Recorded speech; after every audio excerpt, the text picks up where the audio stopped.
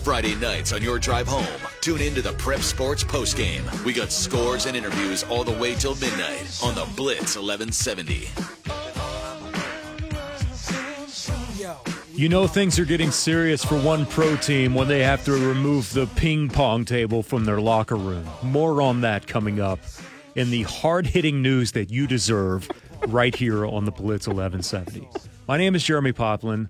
That chuckle you hear is one Matt Hubbard, and we're going to hit up the Oklahoma Ford Dealers Hotline for more hard-hitting news and welcome in Eli Lederman from the Tulsa World joining us now here on the Blitz, the beat writer for the Oklahoma Sooners. Hey, Eli, what's going on, man? How are you? Pop, I'm doing pretty well. You bring up the ping pong table in Miami. What are like some of the trademark team is struggling moves?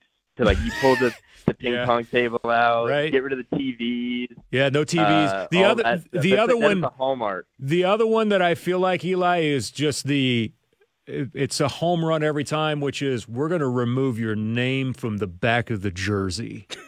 Oh, I love that. And you know what? Just as doomed as it usually is when you see a team pull the ping pong table out of the locker room, the same coaches who are like, yeah, the players have to earn their numbers, usually ends the same way all around. Well, the prime example of that is Hugh Jackson in Cleveland going, you've got to earn the stripe on the Browns helmet. Like, okay, all right, sure, whatever you say, buddy. There's Baker running around there without a stripe. All right. How'd that work out for you, Hugh Jackson?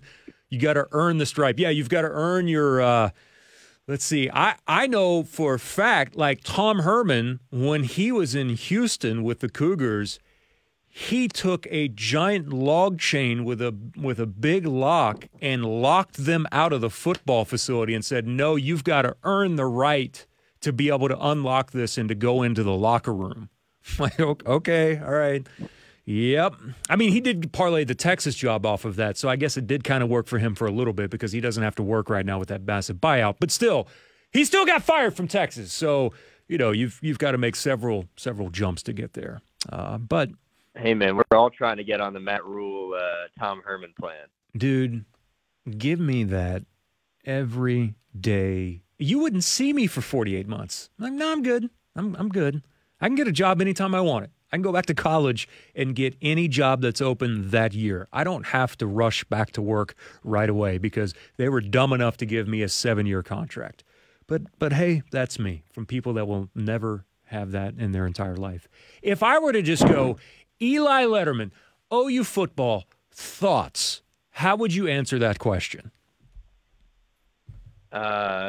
Well, I guess in some ways, how did we get here? It was probably, okay. On Saturday at the Cotton Bowl, you could have looked back exactly 14 days from the final whistle, and 14 days from before that on the final whistle.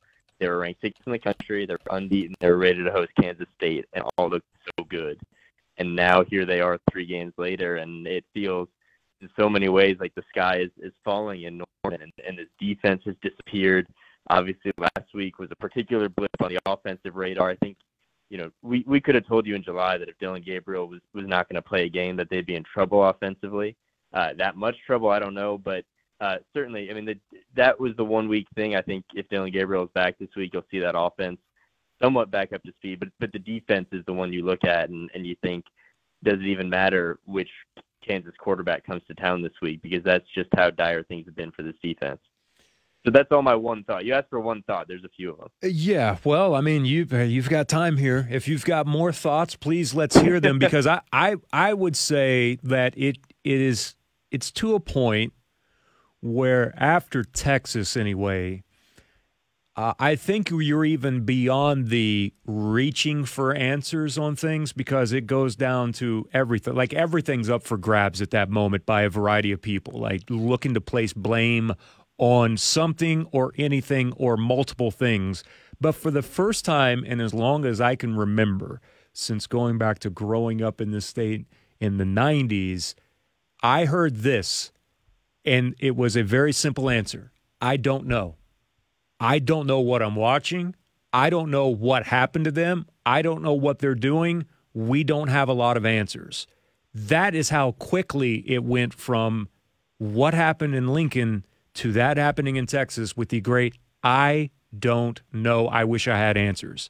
And that is kind of a weird position to be in for the very first time in a very long time for a fan base and for ex-players, for the players right now. Like, everyone seemingly is in that space right now. Yeah, I mean, I think that would, if I could just answer that way, that'd be great. I should just write that all week, because I don't know. I don't think many of us do know. And I'm certain that they are more on top of this than I am, or you are, anyone at home is. But I'm not sure even within those walls, if Brent Venables and Ted Roof and Jeff Lebby and all down that staff really fully know. They're trying to figure this out, because they keep talking about, the thing Brent Venables said yesterday is they're not seeing what's going on in practice translating onto the field each week. And when you start talking that way and you're talking about discipline and just a lot of the same things, we're not necessarily looking at a defense where you can point to the exact weak spot. I mean, they're thin at linebacker. Not having Billy Bowman in the secondary is hurting them. But it's not like, a lot of years where you can point to a unit and say, look, they're just a little underdeveloped there. They just seemingly are something went missing. Something after Nebraska went missing. And I think they're still looking for it. And I don't know that anyone can go into Saturday really knowing anything of what they're going to look like. After these last 3 weeks, it would seem all bets are kind of off. I think that's a good way to look at it, for sure, that all bets are off.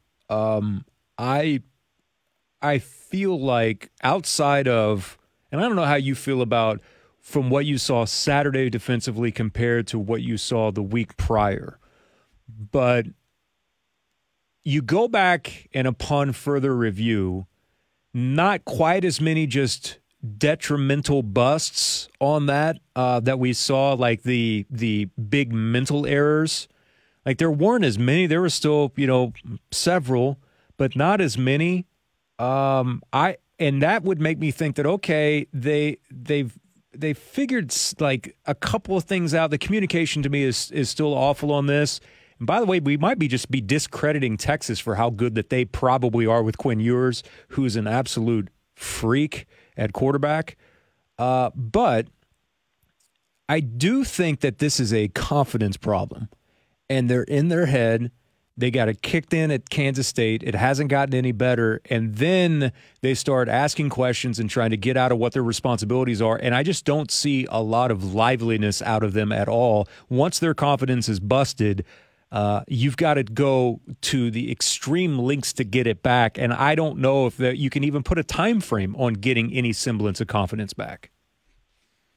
No, I mean, I think you're right. That doubt has to creep in. And Brent Venables, the last few weeks, and this staff, they've acknowledged it to kind of varying degrees. Some weeks, Brent Venables at one point said, I think it was Kansas State, that he saw guys playing afraid to make a mistake. And that is exactly what you're hitting on.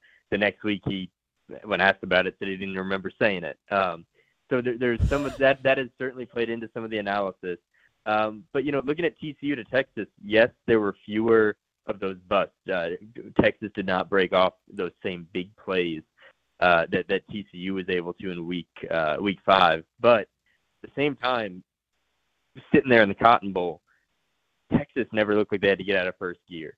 They just kind of operated how they wanted to. Quinn Ewers looked comfortable, like he could have had a daiquiri there in the backfield, because he wasn't going to get touched, and he had all the time in the world to get the ball off. And I will say, for as impressive as he was, he missed some throws and he missed some guys downfield. Yep. That he just had.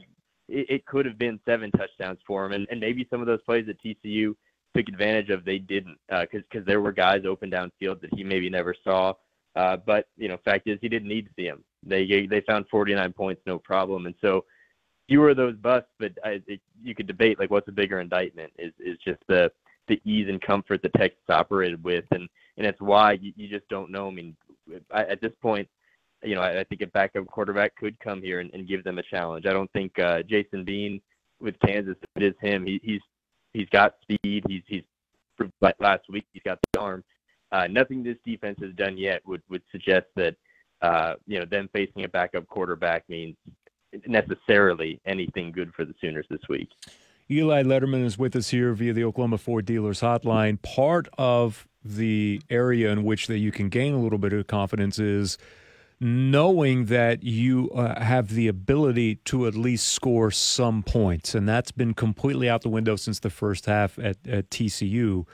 when Dillon Gabriel went down. If they do get Dillon back this week, the offense is going to perform better because you can't get any worse than what it was, where the three of us, the combination of us three, right, that would be the big thing is could we pass for more than 39 yards against the Texas defense? Myself, you included, Eli, and Matt, if we played quarterback. That would be a funny scenario to watch play out. So they can't get any worse than what they are. But with them being able to stay on the field, get some results, if this is a confidence issue and just trying to build them up in any way, like that seemingly could go a long way for them defensively just to get the offense back out there to feel like that they have an opportunity to stay in a game. You're exactly right. I mean, getting Dillon Gabriel back would be huge on several levels. As you laid out, that offense, maybe it'd be hard to envision an offense being able to perform worse than they did against Texas. And so you'd hope with Dillon Gabriel back that they can get back on track and that this offense looks itself again. The other thing is we heard this, and this was not an indictment in any way of Davis Bevell or those other guys, but there was an emotional difference of not having Dillon Gabriel there in the backfield. We heard that after he left against TCU, that second half, Marvin Mims said it, an emotional difference, because as we know, Dillon Gabriel is not just the quarterback on this team. He's been its emotional leader and kind of its compass all the way back to January when he showed up. And we talked about that all summer and into the season, and they went without him. And I think that certainly could be a shot in the arm, and it'll help, if they can stay on the field or put up some points. There's no doubt that helps the defense. But I do think that, this is another week where this defense has yet another defining performance in front of it. And that could go both ways as it has kind of the last few weeks. We asked the question on Monday, and the question was, what's next? How do you reset what your goals are? Because if your goals coming in for a program like Oklahoma, and Venables even admitted this on his coach's show, which is, hey, winning is not guaranteed no matter what program that you are. In resetting your goals for this, I think his message from the coach's show is dead on with what it should be, which is we're not changing who we are. We're not changing how we do things at all. If we're a firm believer in what we're doing is the proper way forward, then we're going to stick to it. And if this isn't for you, and who knows with the way the portal is, at some point, maybe they'll actually ask some people to go. No one knows yet. We got a long way to go. But he's at least saying all the things right now about trying to rally the troops behind the scene. And his coach's show, I would almost guarantee, Eli, is echoed the same comments from the coach's show into the locker room. Certainly. I mean, and down to his press conference yesterday, he's been asked a few times now about changing the system, simplifying, or really changing most anything. And, he went back to it and said, I've done this for 20 years. I know that over time, if we get the commitment we need and all that this works. He's seen it. He's not tossing away those 20 years over 3 games. And he's sticking in and he's digging in that sense. And we'll see, for better or worse. But certainly that resolve is there. He's dug in on that. And we'll see where, it goes from here. You talk about, expectations.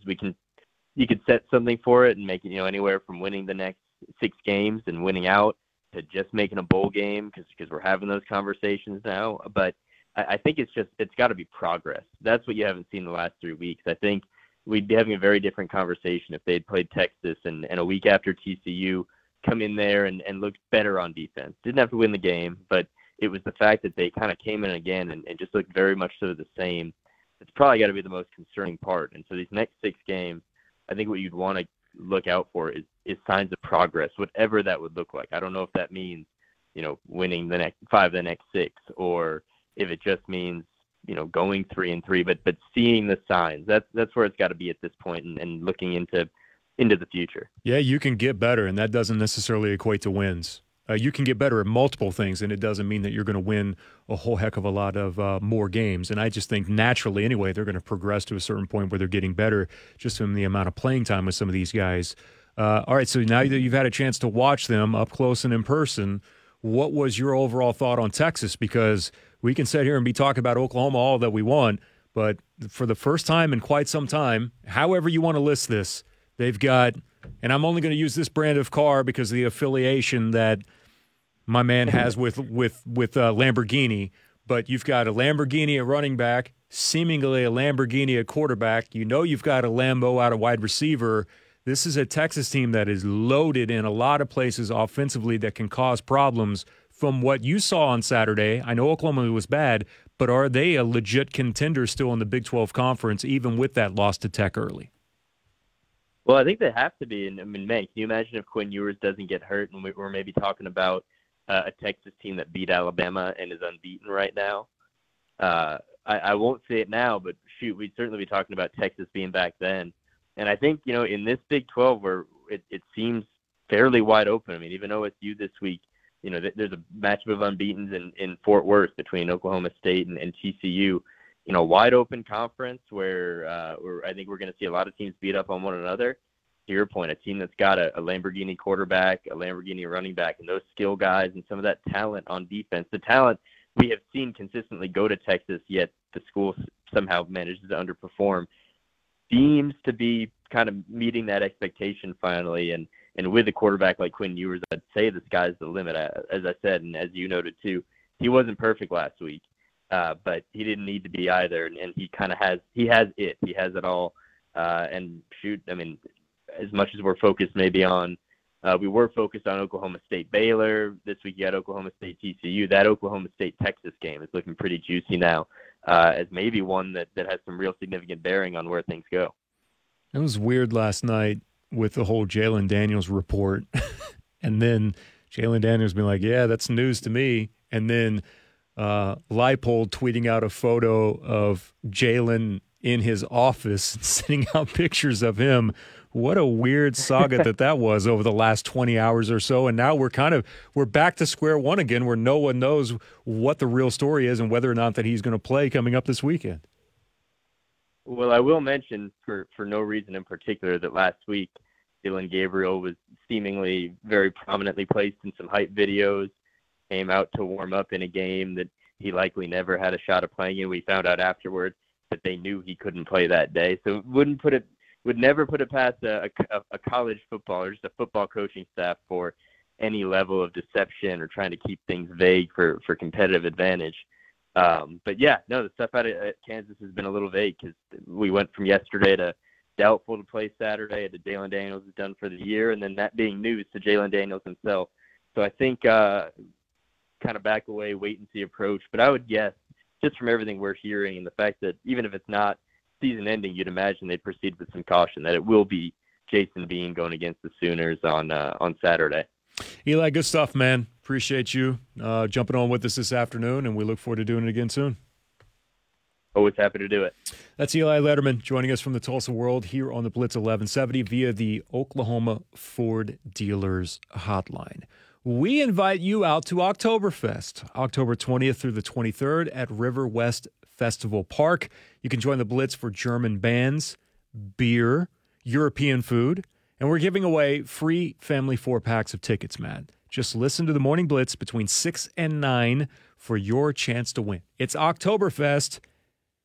It's brought to you by the Blitz 1170. All right, we'll take a time out. We'll come back with more next, including a look at the backup quarterback position in college football and how 2022 is probably a year that you are going to see change the game, so to speak, when it comes to quarterbacks across college football. And OU might be the prime example of this. That's next here on the Blitz 1170.